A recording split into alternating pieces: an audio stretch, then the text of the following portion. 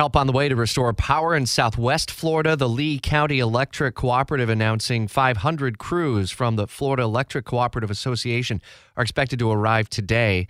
Power, water are going to be necessary things as the rebuilding from Hurricane Ian will begin and is likely to take multiple years.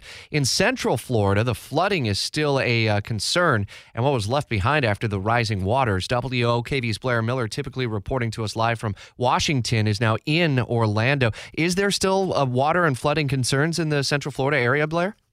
Yeah, and those remain the two big concerns not right now, Rich. And one really is the water issue, because right now the city of Orlando is telling people here to limit the water they use. They say they're trying to make emergency repairs to fix some problems caused the sewer system that was caused by Hurricane Ian.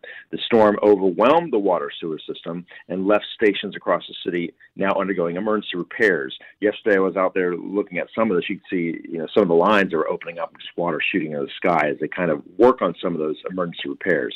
The rainfall from this storm system just too much for folks here. And now the city is telling people to hold off on the amount of water they use. Not a boil advisory. Instead, they're trying to reduce the water flow in the system by encouraging people to limit doing things like laundry or taking showers. Initially, this advisory was supposed to last until midday yesterday. That had changed several times. Now they're saying until further notice. So that remains the big issue here, the water issue. There's some pockets of flooding, but really out in the areas and some of the neighborhoods, beyond the city limits. Are you seeing other evidence of the storm left behind, down trees, and just folks who are out in communities working on the cleanup process?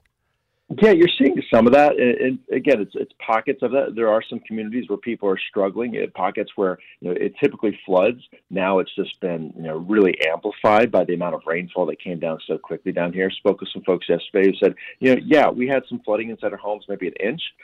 Nothing major compared to what they're seeing in other parts of the state. And so I think a lot of people here are thankful that's all they've experienced, but certainly some work that needs to be done still. Indeed. WOKV's Blair Miller by way of Washington in Central Florida this week. And as part of that temporary funding plan that averted a government shutdown, the Congress did okay a full year of funding, just under $19 billion for FEMA's disaster relief fund. That should allow FEMA to deal with some short-term disaster needs for Florida and not require Congress to rush back to Capitol Hill to approve more relief aid. You got the House and Senate gone until after the midterm elections.